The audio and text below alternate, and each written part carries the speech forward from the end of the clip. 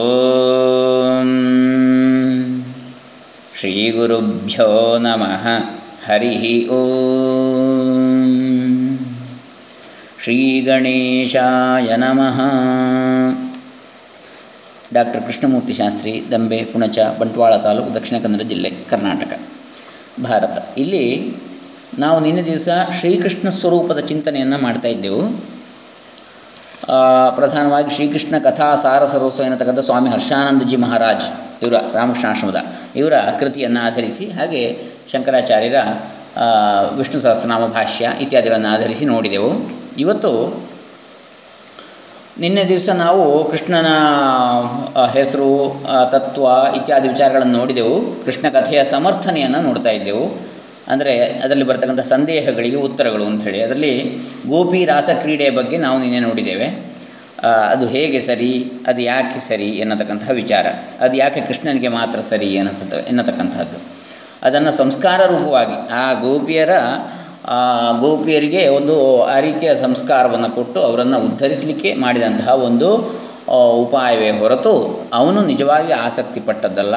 ಅವರ ಕಾಮನೆಯನ್ನು ಆ ರೀತಿಯಲ್ಲಿ ತೀರಿಸಿ ಆಮೇಲೆ ಅವರಿಗೆ ಆ ಪ್ರೇಮವನ್ನಾಗಿ ಪರಿವರ್ತಿಸಿದಂತಹ ಒಂದು ವಿಚಾರ ಅಲ್ಲಿ ಅಡಗಿದೆ, ಸಂಸ್ಕಾರ ಕೊಟ್ಟಂಥದ್ದು ಅಂತೇಳಿ.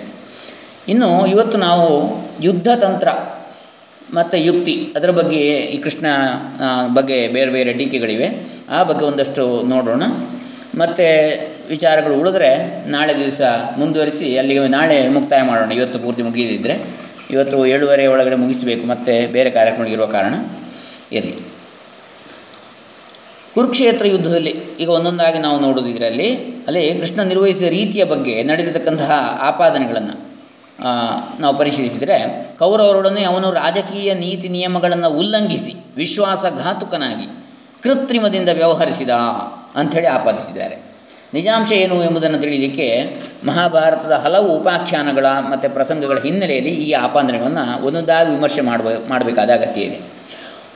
ಮೊದಲನೇದಾಗಿ, ಕೃಷ್ಣ ಕರ್ಣ ದುರ್ಯೋಧನರ ಮೈತ್ರಿಯನ್ನು ಒಡೆದ ಕರ್ಣಭೇದನ ಅಂತೇಳಿ ನೋಡ್ತೇವೆ ನಾವು ಪ್ರಸಂಗ.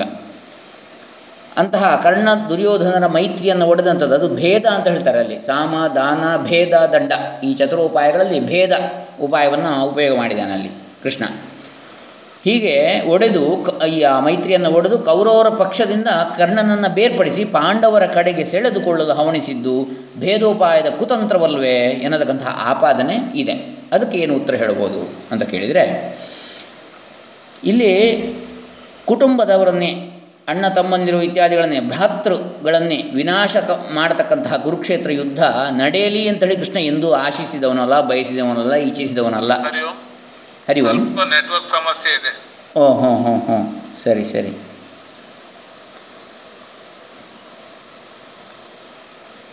ಹಲೋ, ಈಗ ಕೇಳಿಸ್ತಾ ಇದೆಯಾ? ಹಲೋ, ಈಗ ಕೇಳಿಸ್ತಾ ಇದೆ?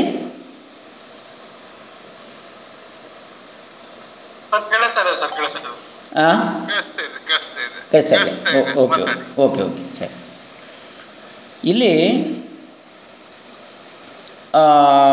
ಎಂದೂ ಅವನು ಯುದ್ಧವನ್ನು ಬಯಸಿಲ್ಲ ಕೃಷ್ಣ. ಮತ್ತು ಯಾಕೆ ಹಾಗಾಯಿತು ಅಂತ ಕೇಳಿದರೆ, ದುರ್ಯೋಧನನ ಹಠಮಾರಿತನದಿಂದ ತನ್ನ ಶಾಂತಿ ಸಮಾಧಾನದಲ್ಲಿ, ಅಂದರೆ ಶಾಂತಿ ಮತ್ತು ಸಂಧಾನ, ಶಾಂತಿಗಾಗಿ ಸಂಧಾನ ಮಾಡಿದಂಥದ್ದು. ಅವನನ್ನು ಸಮಾಧಾನ ಮಾಡಲಿಕ್ಕೆ ಆಗಲಿಲ್ಲ. ದುರ್ಯೋಧನನ ಒಂದು ಛಲವನ್ನು ನಿಯಂತ್ರಿಸಲಿಕ್ಕೆ ಅಥವಾ ಅದನ್ನು ದುರ್ಯೋಧನನ ಹಠವ ಬುದ್ಧಿಯನ್ನು ತಿದ್ದಲಿಕ್ಕೆ ಆಗಲಿಲ್ಲ ಕೃಷ್ಣನಿಗೆ. ಹೀಗಾಗಿ ಅವನ ಶಾಂತಿ ಸಂಧಾನದಲ್ಲಿ ವಿಫಲನಾದ ಕೃಷ್ಣ. ಹಾಗಾಗಿ ಯುದ್ಧವನ್ನು ಹೇಗಾದರೂ ತಡೆಯಬೇಕು ಎನ್ನತಕ್ಕಂಥ ಉದ್ದೇಶವನ್ನು ಇಟ್ಟುಕೊಂಡು ಇನ್ನೊಂದು ಮಾರ್ಗವನ್ನು ಹುಡುಕಿದ. ಆ ಶ್ರೀಕೃಷ್ಣ ರಾಯಭಾರ ಸಂಧಾನ ಪ್ರಕರಣದಲ್ಲಿ ಸೋತಂತಹ ಕೃಷ್ಣ ಸಂಧಾನ ಮಾಡಲಿಕ್ಕೆ ಇನ್ನೊಂದು ದಾರಿಯನ್ನು ಹಿಡ್ಕೊಂಡ. ಏನು, ಯುದ್ಧವನ್ನು ತಪ್ಪಿಸಬೇಕು ಹೇಗಾದರೂ ಅಂತೇಳಿ ಮತ್ತೊಂದು ಪ್ರಯತ್ನವನ್ನು ಮಾಡ್ತಾನೆ. ಕರ್ಣ ಕುಂತಿಯ ಹಿರಿಯ ಮಗ ಎನ್ನತಕ್ಕಂತಹ ಅತ್ಯಂತ ರಹಸ್ಯವಾಗಿ ಇಟ್ಟಿದ್ದಂಥದ್ದನ್ನು ಅದನ್ನು ಅವನಿಗೆ ಕರ್ಣನಿಗೆ ತಿಳಿಸಿಬಿಟ್ಟ. ಕರ್ಣನಿಗೆ ಗೊತ್ತಿರಲಿಲ್ಲ ತಾನು ಕುಂತಿಯ ಮಗ ಅಂತೇಳಿ. ಆಗ ಕರ್ಣ ಕೌರವರ ಪಕ್ಷವನ್ನು ತೊರೆದು ಪಾಂಡವರ ಕಡೆ ಬಂದಿದ್ದರೆ ಒಂದು ವೇಳೆ ಈ ನಿಜ ಗೊತ್ತಾಗಿ ಕರ್ಣ ಕುಂತಿಯ ಮಗ ದೊಡ್ಡ ಮಗ ಅಂತೇಳಿ ಗೊತ್ತಾಗಿ ದುರ್ಯೋಧನ ಕೂಡ ಅವನಿಗೆ ಅರ್ಧ ರಾಜ್ಯದ ಒಡೆತನವನ್ನು ಕೊಡ್ಲಿಕ್ಕೆ ಒಪ್ತಾ ಇದ್ನೇನೋ, ಯಾಕಂದರೆ ಅವನ ಮಿತ್ರ ತಾನೆ ಕರ್ಣ, ದುರ್ಯೋಧನ ಮಿತ್ರ. ಆವಾಗ ಅರ್ಧ ರಾಜ್ಯ ಕೊಟ್ಟರೆ ಪಾಂಡವರಿಗೆ ಸಿಕ್ಕಿದಾಗಾಯ್ತಲ್ಲ ಅರ್ಧ ರಾಜ್ಯ, ಕರ್ಣ ಪಾಂಡವರ ಕಡೆಗೆ ಬಂದಾಗ ಹೇಗೂ ಕುಂತಿಯ ಮಗ ತಾನೆ, ಹಿರಿಯ ಮಗ. ಹೀಗೆ ಕೊಡಲು ಒಪ್ಪಿ ಉಭಯ ಪಕ್ಷದವರು ಶಾಂತವಾಗಿ ಬದುಕಬಹುದಿತ್ತು. ಆ ಒಂದು ಉಪಾಯವನ್ನು ಮಾಡಲಿಕ್ಕೆ ಹೋದ ಕೃಷ್ಣ, ಯುದ್ಧ ತಪ್ಪಿಸಲಿಕ್ಕೆ ಎಷ್ಟೋ ಪ್ರಯತ್ನ ಮಾಡಿದ. ಕರ್ಣ ದುರ್ಯೋಧನಿಗೆ ಮಿತ್ರ, ಆತ್ಮೀಯ ಮಿತ್ರ, ಅವನ ಬಲಕ್ಕೆ ಮೂಲಾಧಾರವಾಗಿದ್ದವ. ಅಂಥವನ ನೆರವನ್ನು ಕಳ್ಕೊಂಡಿದ್ದರೆ ದುರ್ಯೋಧನನು ಕೂಡ ಅಧೀರನಾಗಿ ಬಿಡ್ತಿದ್ದ. ಪಾಂಡವರೊಡನೆ ರಾಜು ಮಾಡಿಕೊಳ್ಳೋದು ಅವನಿಗೆ ಅನಿವಾರ್ಯ ಆಗ್ತಾಯಿತ್ತು. ಯಾಕಂದರೆ ಪ್ರತಿಯೊಂದು ವಿಚಾರದಲ್ಲಿಯೂ ಬೆಂಬಲ ಇದ್ದದ್ದು ಕರ್ಣನಂತಹ ಆಪ್ತ ಮಿತ್ರನದ್ದು, ಕರ್ಣನದ್ದು ದುರ್ಯೋಧನಿಗೆ ಎಲ್ಲ ಅವನ ಚಿಂತನೆಗಳಿಗೆ. ಹಾಗಾಗಿ ಅಂಥವನೇ ತನ್ನ ಪಾರ್ಟಿ, ತನ್ನ ಪಕ್ಷವನ್ನು ಬಿಟ್ಟು ಇನ್ನೊಂದು ವಿರೋಧ ಪಕ್ಷವನ್ನು ಸೇರಿಕೊಳ್ತಾನೆ ಅಂತೇಳಿ ಆಗುವಾಗ ಇವನು ಅಧೀರನಾಗೋದು ಸಹಜವಾಗ್ತಾ ಇತ್ತು. ಆವಾಗ ಅವನು ಸಹಜವಾಗಿಯೇ ಸಂಧಾನಕ್ಕೆ ಒಪ್ತಾ ಇದ್ದ ಅಂಥೇಳಿ ಎನ್ನುವಂಥ ದೃಷ್ಟಿ. ಹೀಗೆ ರಕ್ತಪಾತ ನಿಂತು ಯುದ್ಧ ಆಗದೆ ಧರ್ಮ ನೆಲೆಗೊಳ್ತಾ ಇತ್ತು, ಯುದ್ಧವಾಗದೆ ಧರ್ಮ ರಕ್ಷಣೆ ಆಗ್ತಾ ಇತ್ತಲ್ಲಿ. ಆದ್ದರಿಂದ ಈ ಸಂದರ್ಭದಲ್ಲಿ ಕೃಷ್ಣ ನಡೆಸಿದ್ದು ಅತ್ಯಂತ ಕುಶಲವಾದ ರಾಜ್ಯತಂತ್ರ ಅಂತೇಳಿ ನಾವು ತಿಳಿಯಬೇಕು ಅಂತ ಹೇಳ್ತಾರೆ. ಹೀಗೆ ಇದು ಒಂದನೇ ಪ್ರಶ್ನೆ. ಇನ್ನೊಂದು, ಯುದ್ಧದಲ್ಲಿ ತಾನು ಶಸ್ತ್ರಾಸ್ತ್ರಗಳನ್ನು ಬಳಸುವುದಿಲ್ಲ ಅಂಥೇಳಿ ಶಪಥ ಕೈಗೊಂಡ ಅಲ್ಲ ಕೃಷ್ಣ. ಹಾಗಾದರೆ ಆ ಕೈಗೊಂಡ ಶಪಥವನ್ನು ಯಾಕೆ ಉಲ್ಲಂಘಿಸಿದ? ಭೀಷ್ಮರ ಎದುರುಗಡೆ ಶಸ್ತ್ರ ಹಿಡಿದು ಭೀಷ್ಮನನ್ನು ಎದುರಿಸಿ ನಿಂತಾಗ ಶಪಥವನ್ನು ಉಲ್ಲಂಘಿಸಿದಾಗ ಆಯ್ತಲ್ಲ ಎನ್ನುವ ವಿಚಾರದ ಬಗ್ಗೆ ಕೂಡ ನಾವು ನೋಡಬೇಕಾಗ್ತದೆ.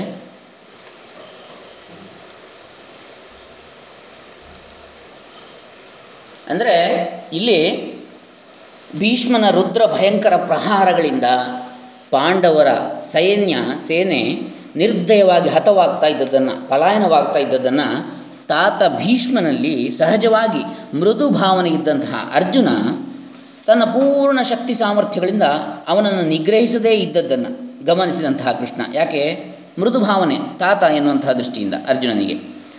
ಹಾಗಾಗಿ ಇದನ್ನು ಕಂಡ ಕೃಷ್ಣ, ಆಗ ಕೃಷ್ಣ ತಾನೇ ಚಕ್ರಾಯುಧನಾಗಿ ಭೀಷ್ಮನನ್ನು ಎದುರಿಸಲಿಕ್ಕೆ ಸಿದ್ಧನಾದ. ಅದನ್ನು ಕಂಡಂತಹ ಅರ್ಜುನ ಅವನನ್ನು ತಡೆದು ತನ್ನ ಪೂರ್ಣ ಶಕ್ತಿಯಿಂದ ಹೋರಾಡಿ ಭೀಷ್ಮನನ್ನು ತಡೀತೇನೆ ಅಂತೇಳಿ ಭರವಸೆ ನೀಡಿದಂತಹ ಅರ್ಜುನ. ಹೀಗೆ ಭರವಸೆ ನೀಡಿದ ನಂತರ ಕೃಷ್ಣ ರಥಕ್ಕೆ ಮರಳಿದ ಅಂತೇಳಿ ಮಹಾಭಾರತದ ಭೀಷ್ಮ ಪರ್ವದಲ್ಲಿ ಬರ್ತದೆ. ಇದು ಯಾಕೆ ಬೇಕಿತ್ತು? ಅರ್ಜುನನನ್ನು ಹುರಿದುಂಬಿಸಲಿಕ್ಕೆ. ಯಾವ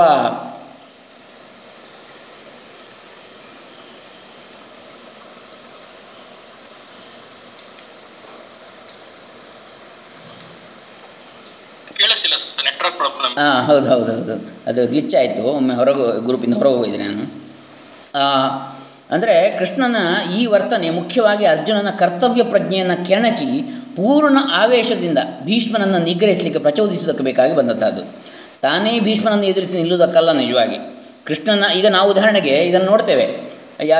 ಈಗ ಒಂದು ಕಡೆ ಸಣ್ಣ ಒಂದು ಉದಾಹರಣೆ, ಒಂದು ಶಾಲೆಯಲ್ಲಿ ಇರ್ಬೋದು, ಒಂದು ಸಾರ್ವಜನಿಕ ಕಾರ್ಯಕ್ರಮ, ಅಂದರೆ ಶಾಲೆಯ ಯಾವುದೋ ಒಂದು ಕಾರ್ಯಕ್ರಮ ಆಗ್ತಾಯಿದೆ, ಸ್ಕೂಲ್ ಡೇಯೋ ಅಥವಾ ಯಾವುದೋ ಒಂದು ಆಗ್ತಾಯಿದೆ. ಆ ಕಾರ್ಯಕ್ರಮಕ್ಕೆ ಮೊದಲು ಇರ್ಬೋದು, ಕಾರ್ಯಕ್ರಮ ಕಳೆದ ನಂತರ ಇರ್ಬೋದು, ಅಲ್ಲಿ ಒಂದು ಸ್ವಚ್ಛತೆ ಆಗಬೇಕಾಗಿದೆ. ಆಗ ಕಸ ಹೆಕ್ಕುವಂಥದ್ದು ಒಂದು ಸಣ್ಣ ಕಾರ್ಯ. ಆದರೆ ಅದನ್ನು ಯಾವಾಗ ಅಲ್ಲಿನ ಹಿರಿಯರು, ಯಾರು ಅಧ್ಯಾಪಕರು ಇರ್ಬೋದು ಅಥವಾ ಶಾಲೆಯ ಸಂಚಾಲಕರು ಇರ್ಬೋದು, ಇವರು ತಾವೇ ಸ್ವತಃ ಆರಂಭಿಸಿದಾಗ ಕಸ ಹೆಕ್ಕಲಿಕ್ಕೆ ಎಲ್ಲ ವಿದ್ಯಾರ್ಥಿಗಳು ಕೂಡ ಹುಮ್ಮಸ್ಸಿನಿಂದ ಮುಂದೂಗ್ತಾರೆ. ಅದೇ ರೀತಿ ಮಾಡಿದ್ದು ಕೃಷ್ಣ ಕೂಡ. ಇಲ್ಲಿ ಅರ್ಜುನ ಹಿಂದೇಟು ಹಾಕ್ತಾ ಇದ್ದಾನೆ, ಭೀಷ್ಮರ ಮೇಲೆ ಬಾಣ ಹೂಡಲಿಕ್ಕೆ ಮೃದು ಭಾವನೆ ತೋರ್ತಾ ಇದ್ದಾನೆ. ಯುದ್ಧದಲ್ಲಿ ಇದು ಸರಿಯಾದ್ದಲ್ಲ, ನೀತಿ ಕ್ಷತ್ರಿಯರಿಗೆ ಕ್ಷತ್ರಿಯೋಚಿತವಾದದ್ದಲ್ಲ ಎಂಬುದನ್ನು ತೋರಿಸಲಿಕ್ಕೆ, ಯುದ್ಧ ಧರ್ಮವನ್ನು ಪ್ರಚೋದಿಸಲಿಕ್ಕೆ ಅರ್ಜುನನ ಮನಸ್ಸಿನಲ್ಲಿ, ಬುದ್ಧಿಯಲ್ಲಿ. ಅದಕ್ಕಾಗಿ ಅವನು ಆ ಥರ ಮಾಡಿದ ಎನ್ನತಕ್ಕಂಥದ್ದು. ಕೃಷ್ಣನ ಜೀವನದ ಪರಮ ಗುರಿ ಧರ್ಮ, ಅದರ ಸಮರ್ಥನೆ ಮತ್ತು ಅದರ ರಕ್ಷಣೆ. ಆ ಗುರಿಯ ಸಾಧನೆಯಲ್ಲಿ ಯಾವ ತ್ಯಾಗವೂ ಹೆಚ್ಚಿನದ್ದಲ್ಲ. ಅಲ್ಲಿ ಬಂಧು ಬಾಂಧವರು ಇತ್ಯಾದಿಗಳು ಬರುವುದಿಲ್ಲ, ಕೇವಲ ಧರ್ಮದೃಷ್ಟಿ. ಅಗತ್ಯವಾದರೆ ತಾನು ಕೈಗೊಂಡ ಶಪಥಗಳ ತ್ಯಾಗಕ್ಕೂ ಅವನು ಸಿದ್ಧನಾಗ್ತಾನೆ. ಅಂದರೆ ಕೃಷ್ಣನು ಆಯುಧವನ್ನು ಹಿಡಿಯುವಂತೆ ಮಾಡಿಯೇ ತೀರ್ತೇನೆ ಎನ್ನತಕ್ಕಂಥದ್ದು ಭೀಷ್ಮನ ಸಂಕಲ್ಪ ಆಗಿತ್ತು. ಭೀಷ್ಮ ಯಾರು? ಕೃಷ್ಣನ ಭಕ್ತ. ಹಾಗಾಗಿ ಅವನ ಗಾಢವಾದ ಭಕ್ತಿಯನ್ನು ಮೆಚ್ಚಿ ಅವನ ಸಂಕಲ್ಪವನ್ನು ಮನ್ನಿಸಿ ಭಕ್ತರ ಇಷ್ಟಾರ್ಥವನ್ನು ಈಡೇರಿಸ್ತಕ್ಕಂಥದ್ದು ಭಗವಂತ ಭಕ್ತರಿಗೆ ಕೊಡ್ತಕ್ಕಂಥ ಅನುಗ್ರಹವೇ ಸರಿಯದು. ಹಾಗಾಗಿ ಆ ದೃಷ್ಟಿಯಿಂದ ಕೃಷ್ಣ ತನ್ನ ಶಪಥವನ್ನು ತೊರೆದರೂ ಆದೀತು, ಭಕ್ತನನ್ನು ಉದ್ಧರಿಸಬೇಕು, ಭಕ್ತನ ಮಾತನ್ನು ಈಡೇರಿಸಿಕೊಡ್ಬೇಕು ಅಂತೇಳಿ ಭಕ್ತವಶ್ಯ ಹರಿ ಅಂತ ಹೇಳ್ತಾರೆ. ಭಗವಂತ ಭಕ್ತರಿಗೆ ಒಲಿಯುವಂಥವ, ಭಕ್ತರ ಎಲ್ಲ ಆಶೋತ್ತರಗಳನ್ನು ಈಡೇರಿಸ್ತಕ್ಕಂಥವ ಭಗವಂತ. ಹಾಗಾಗಿ ಆತ ಆ ಶಪಥ, ತನ್ನ ಶಪಥ ಹೋದರೂ ತೊಂದರೆ ಇಲ್ಲ, ಅವನ ಸಂಕಲ್ಪ ಸತ್ಯ ಆಗಲಿ. ಯಾರ್ದು? ಭಕ್ತನದ್ದು. ಏನಂತಕ್ಕಂಥದ್ದು? ಆಯುಧವನ್ನು ಹಿಡಿದ ಇದಕ್ಕೆ ಬೇಕಾಗಿ ಅಂಥೇಳಿ ನಾವು ಕಾಣ್ತೇವೆ. ಆದರೆ ಇದರ ಪ್ರಸ್ತಾಪ ಮಹಾಭಾರತದಲ್ಲಿ ಇಲ್ಲ. ಈ ರೀತಿಯಾದ ವಿವರಣೆಯನ್ನು ನಾವು ಬೇರೆ ಕಡೆಗಳಲ್ಲಿ, ಬೇರೆ ಬೇರೆ ಸಂವಾದಗಳಲ್ಲಿ ನಾವು ಕಾಣ್ತೇವೆ. ಇದು ಎರಡನೆಯ ವಿಚಾರ. ಇನ್ನು ಮೂರನೇದಾಗಿ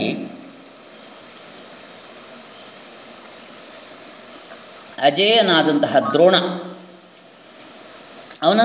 ಆ ದ್ರೋಣನನ್ನು ಅಧೀರನನ್ನಾಗಿಸಿ ಯುದ್ಧದಿಂದ ನಿವೃತ್ತಿಗೊಳಿಸುವ ಸಲುವಾಗಿ ಅಶ್ವತ್ಥಾಮ ಹತಃ, ಅಶ್ವತ್ಥಾಮನು ಕೊಲ್ಲಲ್ಪಟ್ಟ ಎಂಬ ನಿಜವೆಂಬಂತೆ ತೋರ್ತಕ್ಕಂತಹ ಸುಳ್ಳನ್ನು ಉಚ್ಚ ಸ್ವರದಲ್ಲಿ ಗಟ್ಟಿಯಾಗಿ ಹೇಳಿ ಕುಂಜರಹ, ಆನೆ ಎಂಬ ಶಬ್ದವನ್ನು ಮೆಲುದನಿಯಲ್ಲಿ ಹೇಳುವಂತೆ ಯುಧಿಷ್ಠಿರನನ್ನು ಪ್ರೇರೇಪಿಸಿದ್ದು ಇದು ಸರಿಯೋ ಅನ್ನತಕ್ಕಂಥ ವಿಚಾರ.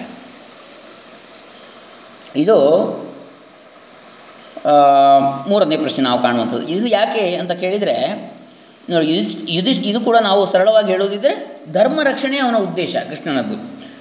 ಅಲ್ಲಿ ಸುಳ್ಳು ಹೇಳಬೇಕು ಅಂತೇಳಿ ಅಲ್ಲ, ಆದರೆ ದ್ರೋಣನನ್ನು ಮಟ್ಟ ಹಾಕಬೇಕಿತ್ತಲ್ಲಿ. ಯಾಕೆ? ಅವನು ಅಧರ್ಮದ ಪಕ್ಷಪಾತಿಯಾಗಿದ್ದ. ಗುರುವೇ ಇರಬಹುದು ಮೊದಲು, ಆದರೆ ಇಲ್ಲಿ ಅಧರ್ಮ ಪಕ್ಷಪಾತಿಯಾಗಿ ಬಂದಾಗ ಗುರು ಶಿಷ್ಯ ಇತ್ಯಾದಿಗಳ ಭೇದವೂ ಇಲ್ಲ, ಸಂಬಂಧಗಳ ಭೇದ ಭಾವ ಇಲ್ಲ, ಅಥವಾ ಸಂಬಂಧಗಳ ಚಿಂತನೆ ಇಲ್ಲ, ಕೇವಲ ಧರ್ಮ ಬುದ್ಧಿ.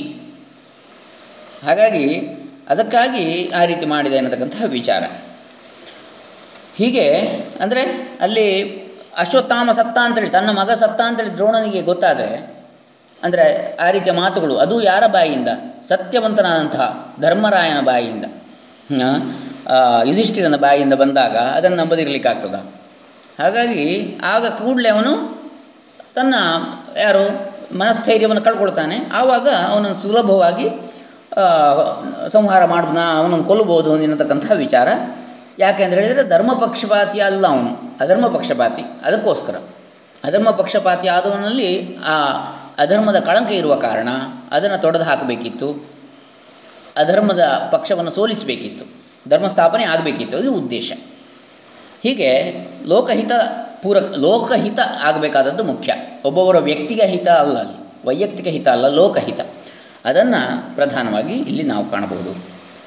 ಇನ್ನು ನಾಲ್ಕನೇದಾಗಿ ಕೃಷ್ಣ ತನ್ನ ಸುದರ್ಶನ ಚಕ್ರದಿಂದ ಸೂರ್ಯಬಿಂಬವನ್ನು ಮರೆ ಮಾಡಿದ್ದು ಇತ್ಯಾದಿ. ಹೀಗೆ ಬೇರೆ ಬೇರೆ ಪ್ರಶ್ನೆಗಳು ಬರ್ತವೆ. ಇದಕ್ಕೆಲ್ಲ ನಾವು ಕಥಾ ರೂಪದಲ್ಲಿ ಬೇರೆ ಬೇರೆ ಆಮೇಲೆ ಪ್ರಶ್ನೆಗಳಿಗೆ ಉತ್ತರ ನಮಗೇನು ಸಂದೇಹ ಇಲ್ಲ. ಅಂತಹ ಸಂದೇಹಗಳಿದ್ದರೆ ಅದಕ್ಕೆ ಸರಿಯಾದಂಥ ಉತ್ತರಗಳು ಕೂಡ ಇರಲಿ. ಇನ್ನು ಕೃಷ್ಣನ ಉಪದೇಶಗಳನ್ನು ನೋಡಿದರೆ ನಾವು ಮುಖ್ಯವಾಗಿ ಕೃಷ್ಣನ ಉಪದೇಶಗಳಲ್ಲಿ ಇರುವಂಥದ್ದು ತತ್ವನಿಧಿ ಇದೆ ಅಲ್ಲಿ. ಯಾಕಂದರೆ ಕೃಷ್ಣ ಪರತತ್ವ ಸ್ವರೂಪನೇ ಹೌದು. ಮುಖ್ಯವಾಗಿ ಭಗವದ್ಗೀತಾ, ಅನುಗೀತಾ ಮತ್ತು ಉದ್ಧವಗೀತಾ. ಭಗವದ್ಗೀತೆಯೇ ಅತ್ಯಂತ ಪ್ರಸಿದ್ಧವಾದದ್ದು. ಹಾಗಾಗಿ ಅದರ ಬಗ್ಗೆ ನಾನೀಗ ನೋಡಲಿಕ್ಕೆ ಹೋಗುವುದಿಲ್ಲ. ಅದು ಇನ್ನೊಮ್ಮೆ ಅದು ವಿಸ್ತಾರವಾಗಿ ಹೇಳ್ತಕ್ಕಂಥ ವಿಚಾರ, ಇನ್ನೊಂದು ಮುಂದೆ ನೋಡಲಿಕ್ಕಿದ್ದೇವೆ. ಅನುಗೀತೆ ಮಹಾಭಾರತದಲ್ಲಿ ಬರತಕ್ಕಂತಹ ಇನ್ನೊಂದು ಭಾಗ ಇದು.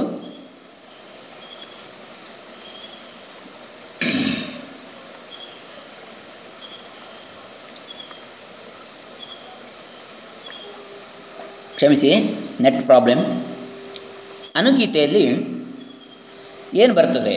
ಕೃಷ್ಣನಿಂದ ಬೋಧಿತವಾದದ್ದು ಅಂತೇಳಿ ಹೇಳಲ್ಪಟ್ಟಿರ್ತಕ್ಕಂತಹ 3 ಗೀತೆಗಳಲ್ಲಿ ಎರಡನೆಯದಾದಂತಹದ್ದು ಅನುಗೀತೆ. ಇದು ಕೂಡ ಮಹಾಭಾರತದ ಒಂದು ಭಾಗ. ಅಶ್ವಮೇಧ ಪರ್ವದಲ್ಲಿ ಅಧ್ಯಾಯಗಳು 16ರಿಂದ 51 ಅನುಗೀತೆ. 1056 ಶ್ಲೋಕಗಳು ಇರತಕ್ಕಂಥದ್ದು. ಇದು 36 ಅಧ್ಯಾಯಗಳಲ್ಲಿ ಇದೆ. ಭಗವದ್ಗೀತೆಯಿಂದ ದೊಡ್ಡದಾದದ್ದು ಇದು. ಭಗವದ್ಗೀತೆ 700 ಶ್ಲೋಕಗಳು, ಇದು 1056. ಧರ್ಮಕ್ಕನುಸಾರವಾಗಿ ಆಳಲೆಂದು ಪಾಂಡವರಿಗೆ ರಾಜ್ಯವನ್ನು ಕೊಟ್ಟ ನಂತರ, ಒದಗಿಸಿದ ನಂತರ, ಪ್ರಾಪ್ತಿ ಮಾಡಿಸಿದ ನಂತರ ಕೃಷ್ಣ ದ್ವಾರಕೆಗೆ ಮರಳಲಿಕ್ಕೆ ನಿಶ್ಚಯ ಮಾಡ್ತಾನೆ. ಮರಳುವ ಮುನ್ನ ಕುರುಕ್ಷೇತ್ರ ಯುದ್ಧದ ಆರಂಭದ ಸಂದರ್ಭದಲ್ಲಿ ಅವನಿಂದ ಪಡೆದಂತಹ ಅಧ್ಯಾತ್ಮ ವಿದ್ಯೆಯ ಲಾಭವನ್ನು ಮತ್ತೆ ಪಡೆಯತಕ್ಕಂತಹ ಆಶಯದಿಂದ. ಯಾಕಂದರೆ ಕೃಷ್ಣ ಹೋಗ್ತಾ ಇದ್ದಾನೆ ದ್ವಾರಕೆಗೆ, ಮತ್ತೆ ಈಗ ಸದ್ಯಕ್ಕೆ ಸಿಗುವುದಿಲ್ಲ ಅವನು. ಹಾಗಾಗಿ ಹಿಂದಿನ ನಮ್ಮ ಇನ್ನೊಮ್ಮೆ ರಿವಿಷನ್ ಮಾಡೋಣ ಎಕ್ಸಾಮ್ ಟೈಮಿಗೆ ಅಂತೇಳಿ ಹೇಳಿದ ಹಾಗೆ, ಇಲ್ಲಿ ಅರ್ಜುನ ಇನ್ನು ರಾಜ್ಯಭಾರ ಇತ್ಯಾದಿಗಳಿವೆ, ಆವಾಗ ಪುನಃ ನಾನು ಹೇಗೆ ವರ್ತಿಸಬೇಕು ಎನ್ನತಕ್ಕಂಥದ್ದನ್ನು ಆಗ ಯುದ್ಧ ಸಂದರ್ಭದಲ್ಲಿ ಹೇಳಿದ.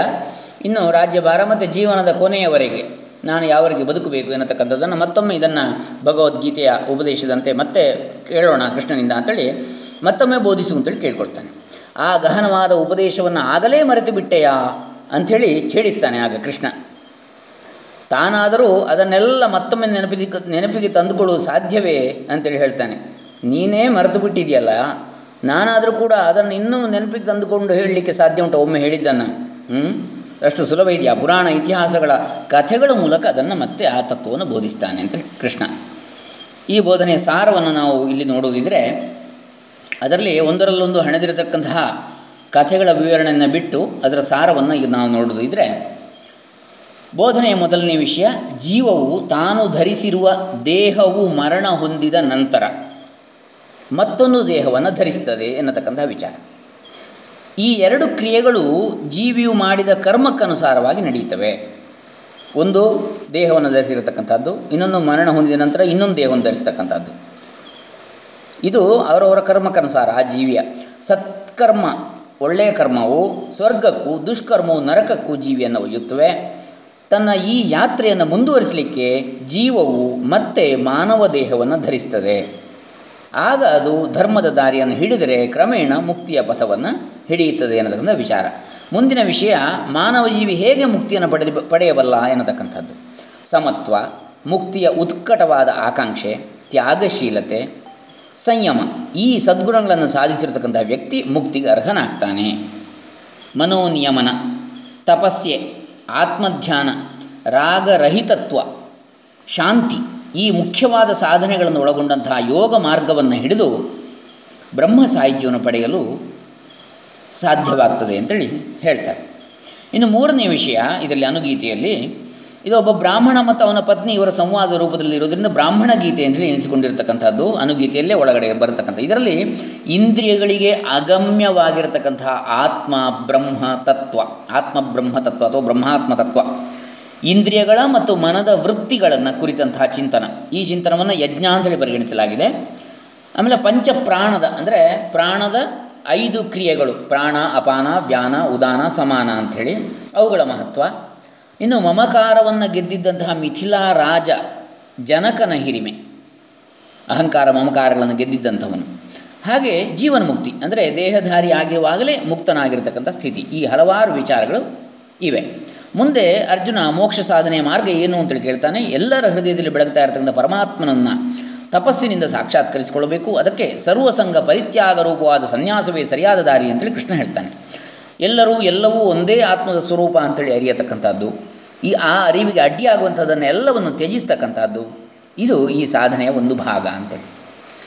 ಅನಂತರ ಸತ್ವ, ರಜಸ್ಸು, ತಮಸ್ಸು ಎಂಬ ಗುಣತ್ರಯ, ಆಮೇಲೆ ಅಹಂಕಾರವೇ ಮುಂತಾದ ಅದರ ಪರಿಣಾಮ, ಪೃಥ್ವಿ, ಅಪ್ ಮುಂತಾದ ಪಂಚಭೂತಗಳ ವಿಚಾರ ಎಲ್ಲ ಬರ್ತದೆ. ಇದಾದ ಮೇಲೆ ಬ್ರಹ್ಮಚರ್ಯ, ಗಾರ್ಹಸ್ಥ್ಯ, ವಾನಪ್ರಸ್ಥ, ಸನ್ಯಾಸ ಎಂಬಂತಹ ಚತುರಾಶ್ರಮಗಳ ವಿಚಾರ ಇದೆ. ರೂಪಕಾಲಂಕಾರದಲ್ಲಿರತಕ್ಕಂತಹ ಬ್ರಹ್ಮವೃಕ್ಷದ ಮಾತಿದೆ. ಇಲ್ಲಿ ಮಾನವ ದೇಹವೇ ಆ ವೃಕ್ಷ, ಅಧ್ಯಾತ್ಮ ವಿದ್ಯೆಯೇ ಅದನ್ನು ಛೇದಿಸುವ ಖಡ್ಗ ಅಂಥೇಳಿ. ಅನಂತರ ಧರ್ಮವನ್ನು ಕುರಿತಂತಹ ಜಿಜ್ಞಾಸೆ, ದುರಿತಹರ ಪಾಪಹರವಾದಂತಹ ದಿವ್ಯಜ್ಞಾನಪ್ರದವಾದಂತಹ ಮನೋನಿಯಮನ ಸ್ವರೂಪದ ತಪಸ್ಸಿನ ವಿಚಾರ, ಇವುಗಳೊಂದಿಗೆ ಅನುಗೀತೆ ಮುಕ್ತಾಯ ಆಗ್ತದೆ. ಅದರ ನಂತರ ಉದ್ಧವ ಗೀತೆ ಬರ್ತದೆ. ಈ ಎರಡು ಗೀತೆಗಳು ಭಗವದ್ಗೀತೆ ಮತ್ತು ಅನುಗೀತೆಗಳಂತೆ ಉದ್ಧವ ಗೀತೆ ಮಹಾಭಾರತದ ಭಾಗವಲ್ಲ, ಅದು ಭಾಗವತದ ಭಾಗ. ಭಾಗವತದ 11ನೇ ಸ್ಕಂದದ 7ರಿಂದ 29 ಅಂದರೆ ಒಟ್ಟು ಈ 23 ಅಧ್ಯಾಯಗಳಲ್ಲಿ 1030 ಪದ್ಯಗಳಲ್ಲಿ ನಿರೂಪಿತವಾದಂಥದ್ದು ಈ ಅನುಗೀತೆ ಅನ್ನತಕ್ಕಂಥದ್ದು.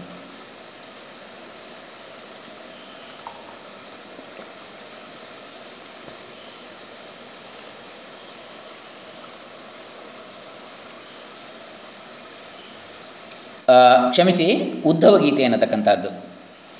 ಅಂದರೆ ಇಲ್ಲಿ ಅಂತಃಕಲಹದಿಂದ ಯದುಕುಲವು ನಾಶವಾಗುವ ಕಾಲ ಸನ್ನಿಹಿತವಾಗಿದೆ ಎಂಬುದನ್ನು ಸೂಕ್ಷ್ಮವಾಗಿ ಅರಿತಂತಹ ಕೃಷ್ಣ ತನ್ನ ಪರಂಧಾಮಕ್ಕೆ ತೆರಳಲು ನಿಶ್ಚಯಿಸ್ತಾನೆ.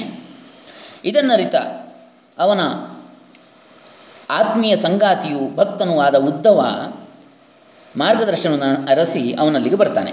ಕೃಷ್ಣ ಅವನಿಗೆ ಅಧ್ಯಾತ್ಮ ವಿದ್ಯೆಯನ್ನು ನೀಡಿ ಹಿಮಾಚಲದಲ್ಲಿನ ಬದರಿಕಾಶ್ರಮಕ್ಕೆ ತೆರಳು ಅಂತೇಳಿ ಹೇಳ್ತಾನೆ ಉದ್ಧವನಿಗೆ.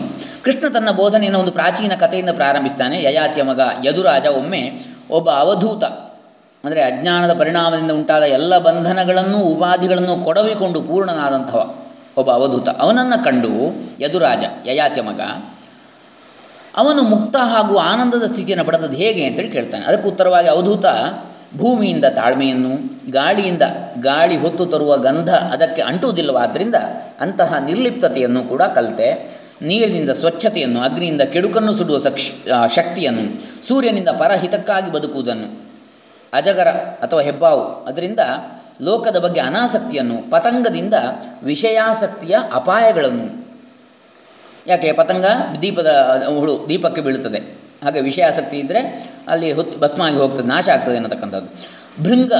ಭೃಂಗ ಅಥವಾ ಭೃಂಗದಿಂದ ಎಲ್ಲ ಬೋಧನೆಗಳಿಂದ ಮಧುರ ಅಥವಾ ಹಿತ ಅಥವಾ ಸಾಧುವಾದದ್ದನ್ನು ಸಂಗ್ರಹಿಸಬೇಕು ಎನ್ನತಕ್ಕಂಥ ಅಗತ್ಯವನ್ನು, ಯಾಕಂದರೆ ಮಕರಂದವನ್ನು ಹೀರತಕ್ಕಂಥದ್ದು ಇದನ್ನು ಕಾಣುವಂಥದ್ದು. ನಾವು ಒಳ್ಳೆಯ ವಿಚಾರಗಳನ್ನು ಎಲ್ಲದರಿಂದ ತಗೊಳ್ಬೇಕು.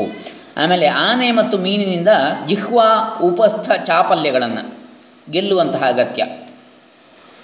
ಇನ್ನು ವೇಶ್ಯೆಯಿಂದ ಆಶೆಗಳನ್ನು ಜಯಿಸಬೇಕಾದ ಅಗತ್ಯ, ಕನ್ಯೆಯಿಂದ ಅಂತರಂಗ ಜೀವನದ ಪ್ರಗತಿಯಾಗಿ ಏಕಾಂತದ ಅವಶ್ಯಕತೆಯನ್ನು ಇತ್ಯಾದಿಯಾಗಿ 24 ಗುರುಗಳಿಂದ ನನ್ನ ಜೀವನದ ಪಾಠಗಳನ್ನು ಕಲಿತೆ ಅಂತೇಳಿ ಆ ಅವಧೂತ ಹೇಳ್ತಾನೆ.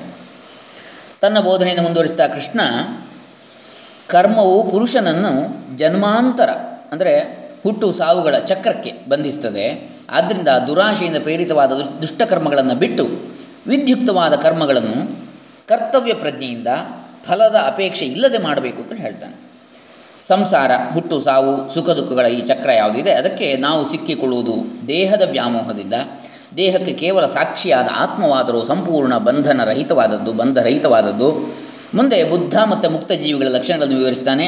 ಅಹಂಕಾರ ಮಮಕಾರಗಳಿಂದ ಉಂಟಾಗುವ ದೇಹಾಸಕ್ತಿಯಿಂದ ಬಂಧ, ಅಹಂಕಾರ ಮಮಕಾರಗಳ ತ್ಯಾಗದಿಂದ ಉಂಟಾಗುವ ಅನಾಸಕ್ತಿಯಿಂದ ಮುಕ್ತಿ ಲಭಿಸ್ತದೆ ಇತ್ಯಾದಿ ವಿಚಾರಗಳು ಉದ್ಧವ ಗೀತೆಯಲ್ಲಿ ಬರ್ತವೆ.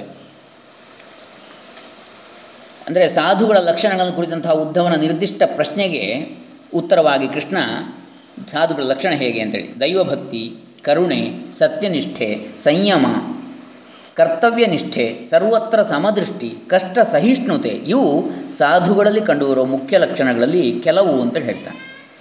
ದೈವ ಅಥವಾ ಕೃಷ್ಣ ಭಕ್ತಿಯು ಮೂರ್ತಿ ಪೂಜೆ, ಭಗವತ್ ಕಥಾಶ್ರವಣದಲ್ಲಿ ಆಸಕ್ತಿ, ಪ್ರೇಮದ ಕೆಲವು ವಿಧಗಳ ಸಾಧನೆ, ತೀರ್ಥಯಾತ್ರೆ, ಹಬ್ಬ ಹರಿದಿನಗಳ ಆಚರಣೆ ಮುಂತಾದ ರೀತಿಯಲ್ಲಿ ವ್ಯಕ್ತವಾಗ್ತದೆ. ನಿಜವಾದ ಭಕ್ತನು ನಿತ್ಯ ನೈಮಿತ್ತಿಕ ಕರ್ಮಾಚರಣೆಗಳ ಮೂಲಕ ದೈವಾರಾಧನೆ ಮಾಡುವುದರಲ್ಲಿ ತೀವ್ರವಾದ ಆಸಕ್ತಿಯುಳ್ಳವನಾಗಿರ್ತಾನೆ ಮತ್ತು ಗರ್ವ ಹಾಗೂ ಆತ್ಮ ಪ್ರಶಂಸೆಗಳಿಂದ ದೂರವಾಗಿರ್ತಾನೆ. ದೈವ ಸಾಕ್ಷಾತ್ಕಾರಕ್ಕೆ ಸತ್ಸಂಗ ಅಥವಾ ಭಗವದ್ಭಕ್ತರ ಸಹವಾಸ ಅತ್ಯುತ್ತಮವಾದಂತಹ ಉಪಾಯ. ಹೀಗೆ ಮುಂದುವರಿತಾ ಕೃಷ್ಣ ಸತ್ವ, ರಜಸ್ಸು, ತಮಸ್ಸು ಎಂಬ ಗುಣತ್ರಯವನ್ನು ವಿವರಿಸಿ ಅವುಗಳಲ್ಲಿ ಕೊನೆಯ ಎರಡನ್ನು ದಮನ ಮಾಡಿ, ರಜಸ್ಸು ಮತ್ತು ತಮಸ್ಸುಗಳನ್ನು ದಮನ ಮಾಡಿಕೊಂಡು ಮೊದಲನೇದಾದ ಸತ್ವಗುಣವನ್ನು ಹೆಚ್ಚಿಸಿಕೊಳ್ಳುವುದು ಭಕ್ತಿ ಜ್ಞಾನಗಳ ಸಿದ್ಧಿಗೆ ಅಗತ್ಯ ಅಂತೇಳಿ ಹೇಳ್ತಾನೆ. ಮುಂದೆ ಭಗವಂತನ ಧ್ಯಾನದ ವಿಚಾರ ಬರ್ತದೆ. ಧ್ಯಾನಕ್ಕೆ ಸಹಕಾರಿಯಾದ ಆಸನ, ಪ್ರಾಣಾಯಾಮ, ಕೃಷ್ಣ ಅಥವಾ ವಿಷ್ಣುವಿನ ಸುಂದರ ಮೂರ್ತಿಯ ಭಾವದಲ್ಲಿ ಏಕಾಗ್ರತೆ ಇವುಗಳನ್ನು ವಿವರಿಸಲಾಗಿದೆ. ಯೋಗಾಭ್ಯಾಸದ ಪರಿಣಾಮವಾಗಿ ಉಂಟಾಗುವ ಅಷ್ಟಸಿದ್ಧಿಗಳ ಪ್ರಸ್ತಾಪ ಇದೆ. ಅಣಿಮ, ಮಹಿಮ, ಲಘಿಮ, ಗರಿಮ, ಪ್ರಾಪ್ತಿ, ಪ್ರಾಕಾಮ್ಯ, ಈಶಿತ್ವ, ವಶಿತ್ವ ಅಂಥೇಳಿ ಒಂದೊಂದು ಸಿದ್ಧಿಗಳು ಕೂಡ. ಅಣಿಮ ಅತ್ಯಂತ ಸಣ್ಣ ಆಗಲಿಕ್ಕೆ ಸಾಧ್ಯ ಅಣುವಿನಂತೆ, ಲಘಿಮ ಅಂದರೆ ಅತ್ಯಂತ ಹಗುರ ಆಗಲಿಕ್ಕೆ ಸಾಧ್ಯವಾಗುವಂಥದ್ದು, ಗರಿಮ ಅಂದರೆ ತುಂಬ ಭಾರ ಆಗುವಂಥದ್ದು, ಮಹಿಮ ಅಂದರೆ ತುಂಬ ದೊಡ್ಡದಾಗತಕ್ಕಂಥದ್ದು ಆ ಸಿದ್ಧಿ. ಪ್ರಾಪ್ತಿ ಅಂದರೆ ಎಲ್ರಿಗೂ ಪಡೀಲಿಕ್ಕೆ ಪ್ರಾಪ್ತವಾಗದಂಥದ್ದನ್ನು ಕೂಡ ಬಯಸಿದ್ದನ್ನೆಲ್ಲ ಪ್ರಾಪ್ತ ಮಾಡಿಕೊಳ್ಳತಕ್ಕಂಥ ಶಕ್ತಿ. ಪ್ರಾಕಾಮ್ಯ ಅಂದರೆ ಹೇಳಿದರೆ ಎಲ್ಲ ಕಾಮನೆಗಳನ್ನು ಪೂರೈಸಿಕೊಂಡಿರತಕ್ಕಂತಹ ಶಕ್ತಿ, ಅಂದರೆ ಯಾವ ಕಾಮನೆಗಳು ಉಳಿಯುವುದಿಲ್ಲ ಅಥವಾ ಬಯಸಿದ್ದನ್ನೆಲ್ಲ ಪಡ್ಕೊಳ್ತಕ್ಕಂಥದ್ದು ಪ್ರಾಕಾಮ್ಯ. ಆಮೇಲೆ ಈಶಿತ್ವ, ವಶಿತ್ವ ಅಂದರೆ ಎಲ್ಲದರ ಒಡೆತನವನ್ನು ಸಾಧಿಸ್ತಕ್ಕಂಥ ಶಕ್ತಿ ಈಶಿತ್ವ. ವಶಿತ್ವ ಅಂದರೆ ಎಲ್ಲರನ್ನ ತನ್ನ ವಶದಲ್ಲಿ ಇಟ್ಟುಕೊಳ್ಳತಕ್ಕಂಥ ಶಕ್ತಿ. ಹೀಗೆ ಇವು ಅಷ್ಟಸಿದ್ಧಿಗಳು ಅಂತೇಳಿ. ಆದರೆ ಇವು ಆತ್ಮ ಸಾಕ್ಷಾತ್ಕಾರಕ್ಕೆ ಅಡ್ಡಿಯಾಗಬಹುದಾದ್ದರಿಂದ ಸಿದ್ಧಿಗಳು ಯೋಗ ಸಾಧಕನು ಅವುಗಳಲ್ಲಿ ಆಸಕ್ತನಾಗದಂತೆ ಎಚ್ಚರಿಸಲಾಗಿದೆ.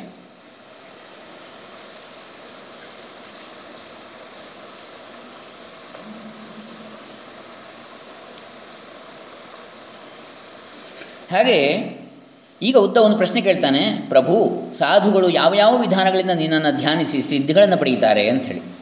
ಅದಕ್ಕೆ ಉತ್ತರವಾಗಿ ಕೃಷ್ಣ ತಾನು ಹೇಗೆ ಎಲ್ಲ ವಿಷಯಗಳಲ್ಲೂ ಶ್ರೇಷ್ಠ, ಅವುಗಳ ಸಾರಸ್ವರೂಪ ಎಂಬುದನ್ನು ಹೇಳ್ತಾನೆ.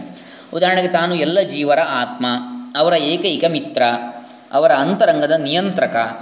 ಆದಿತ್ಯರಲ್ಲಿ ವಿಷ್ಣು, ರುದ್ರರಲ್ಲಿ ನೀಲಲೋಹಿತ, ಮಹರ್ಷಿಗಳಲ್ಲಿ ಭೃಗು, ದೈತ್ಯರಲ್ಲಿ ಪ್ರಹ್ಲಾದ, ಸರ್ಪಗಳಲ್ಲಿ ವಾಸುಕಿ, ಮೃಗಗಳಲ್ಲಿ ಸಿಂಹ, ನದಿಗಳಲ್ಲಿ ಗಂಗೆ, ಪರ್ವತಗಳಲ್ಲಿ ಹಿಮಾಲಯ, ಭಕ್ತರಲ್ಲಿ ಉದ್ಧವ. ಹೀಗೆ ಎಲ್ಲದರಲ್ಲೂ ಶ್ರೇಷ್ಠ ತಾನು. ಯಾವುದು ಅತ್ಯಂತ ಶ್ರೇಷ್ಠ ಎನಿಸಿಕೊಂಡಿದೆಯೋ ಅದೆಲ್ಲ ತಾನೇ ಅಂತೇಳಿ ಭಗವದ್ಗೀತೆಯಲ್ಲಿ ಹೇಳಿದ ಹಾಗೆ ಇದರಲ್ಲಿ ಕೂಡ ಬರ್ತದೆ. ಈಗ ಉದ್ಧವನ ಆಸಕ್ತಿ ಭಕ್ತಿಯೋಗ ಸಾಧನೆಗೆ ಸಾಧಕವಾದಂತಹ ಸಹಕಾರಿಯಾದ ಧರ್ಮಗಳು, ಕರ್ತವ್ಯಗಳು ಯಾವುವು ಎಂಬುದರ ಬಗ್ಗೆ. ಇದಕ್ಕೆ ಉತ್ತರವಾಗಿ ಕೃಷ್ಣ ವರ್ಣಾಶ್ರಮ ಧರ್ಮವನ್ನು ಕುರಿತು ಸಾಕಷ್ಟು ವಿವರವಾಗಿ ಅಲ್ಲಿ ಉಪದೇಶ ಮಾಡ್ತಾನೆ. ಉಪದೇಶವನ್ನು ಮುಂದುವರಿಸ್ತಾ ಭಿನ್ನವಾಗಿ ತೋರುವುದೆಲ್ಲ ಮಾಯೆ, ಭ್ರಮೆ. ಆದ್ದರಿಂದ ಅಸತ್, ಎಲ್ಲ ಭಿನ್ನತೆಗೆ ಆಧಾರವಾದ ಏಕತೆ ತಾನು, ಅದೇ ಸತ್ ಅಂತೇಳಿ ಹೇಳ್ತಾನೆ. ಮುಂದೆ ಉದ್ಧವ ಮೋಕ್ಷ ಸಾಧಕವಾದ ಭಕ್ತಿ ಜ್ಞಾನಗಳ ಸ್ವರೂಪವನ್ನು ಬೋಧಿಸು ಅಂತೇಳಿ ಕೇಳಿಕೊಂಡಾಗ ಕೃಷ್ಣ ಏನು ಹೇಳ್ತಾನೆ, ಪರಮಾತ್ಮನು ಎಲ್ಲದರಲ್ಲೂ ವ್ಯಾಪಿಸಿರುವನು. ಇದನ್ನು ತಿಳಿಯುವಂಥದ್ದೇ ಜ್ಞಾನ. ತಾನೇ ಆ ಎಲ್ಲವೂ. ಕರ್ಮಗಳಿಂದ ಲಭಿಸುವ ಫಲಗಳು ಅನಿತ್ಯವಾದ್ದರಿಂದ ಸಾಧಕನು ಅವುಗಳಲ್ಲಿ ಆಸಕ್ತನಾಗಬಾರದು. ಕರ್ಮಗಳಲ್ಲಿ ಭಕ್ತಿ ಲಭ್ಯವಾಗುವುದು ಭಗವತ್ ಕಥಾಶ್ರವಣದಿಂದ, ಭಗವದ್ ಆರಾಧನೆಯಿಂದ, ಭಗವದ್ಭಕ್ತರ ಸೇವೆಯಿಂದ, ಆದರಣೆಯಿಂದ. ಅನಿತ್ಯವಾದ ಪ್ರಾಪಂಚಿಕ ವಿಷಯಗಳಲ್ಲಿ ಸಾಧಕನು ಅನಾಸಕ್ತನಾದಾಗ ಭಕ್ತಿಯು ದೃಢವಾಗ್ತದೆ ಅಂತೇಳಿ ಉತ್ತರ ಕೊಡ್ತಾನೆ. ಉದ್ಧವನ ಬೇಡಿಕೆಯಂತೆ ಕೃಷ್ಣ ಜ್ಞಾನ ಭಕ್ತಿಗಳ ಪ್ರಾಪ್ತಿಗೆ ಸಾಧಕವಾದ ವಿವಿಧ ಆಧ್ಯಾತ್ಮಿಕ ಸಾಧನೆಗಳನ್ನು ಹೇಳ್ತಾನೆ. ಅಹಿಂಸಾ ಅಥವಾ ವೈರತ್ಯಾಗ ಮುಖ್ಯವಾದದ್ದು. ಸತ್ಯ, ಪ್ರಾಮಾಣಿಕತೆ, ಜಪ, ಭಗವನ್ನಾಮ ಜಪ, ತಪಸ್, ದುಷ್ಟ ಪ್ರವೃತ್ತಿಗಳ ನಿರೋಧ, ಪೂಜೆ, ಭಗವದ್ ಆರಾಧನೆ, ಪರೋಪಕಾರ, ಆರ್ತರ ದುಃಖೋಪಶಮನಕ್ಕಾಗಿ ನೆರವು, ಆಚಾರ್ಯ ಸೇವೆ, ಗುರು ಶುಶ್ರೂಷೆ ಮುಂತಾದ ಸದ್ಗುಣಗಳನ್ನು ಒಳಗೊಂಡ ಯಮ ನಿಯಮಗಳು. ಆಮೇಲೆ ಶಮ ಅಂದರೆ ಮನಸ್ಸಿನ ನಿಯಂತ್ರಣ ಹಾಗೂ ಭಗವತ್ ಚಿಂತನದಲ್ಲಿ ಏಕಾಗ್ರತೆ. ದಮ ಇಂದ್ರಿಯಗಳ ನಿಯಂತ್ರಣ ಹಾಗೂ ಆತ್ಮ ಸಂಯಮ. ತಿತಿಕ್ಷಾ ಸಹನಶೀಲತೆ. ಧೃತಿ ಜಿಹ್ವಾ ಮತ್ತು ಅಂದರೆ ನಾಲಿಗೆ, ಮತ್ತು ಉಪಸ್ಥ ಅಂದರೆ ಲಿಂಗ ಚಾಪಲ್ಯಗಳ ನಿಗ್ರಹ. ಸನ್ಯಾಸ ಕರ್ಮಫಲದಲ್ಲಿ ಅನಾಸಕ್ತಿ, ಸನ್ಯಾಸ ಅಂದರೆ ಮುಂತಾದವೇ ಈ ಸಾಧನೆಗಳು ಅಂತೇಳಿ ಹೇಳ್ತಾನೆ.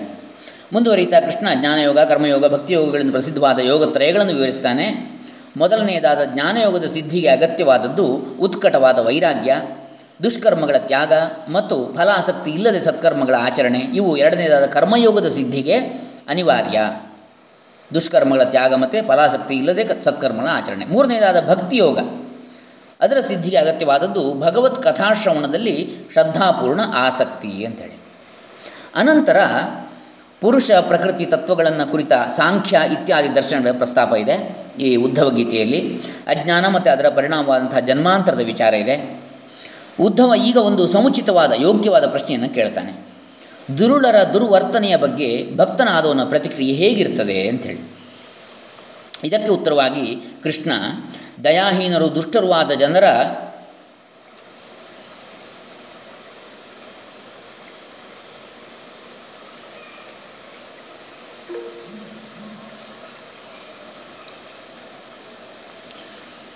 ದಯಾಹೀನರು ದುಷ್ಟರೂ ಆದಂತಹ ಜನರ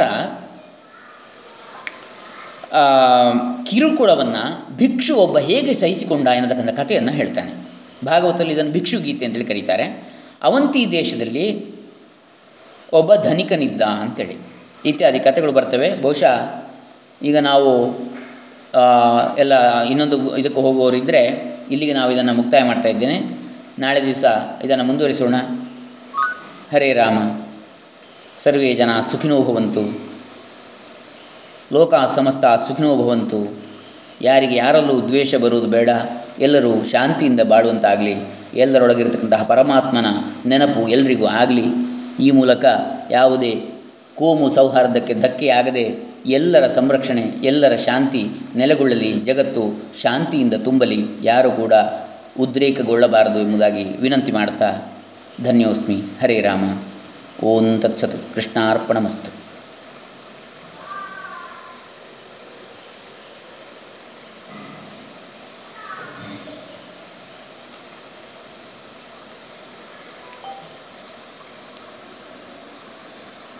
ನಾಳೆ ದಿವಸ ಮತ್ತೆ 7 ಗಂಟೆಗೆ ಎಲ್ಲರೂ ಸಿಗೋಣ. ಸರಿ ಸರ್. ಎಲ್ರಿಗೂ ಧನ್ಯವಾದಗಳು. ಧನ್ಯವಾದ. ಹರೇ ರಾಮ.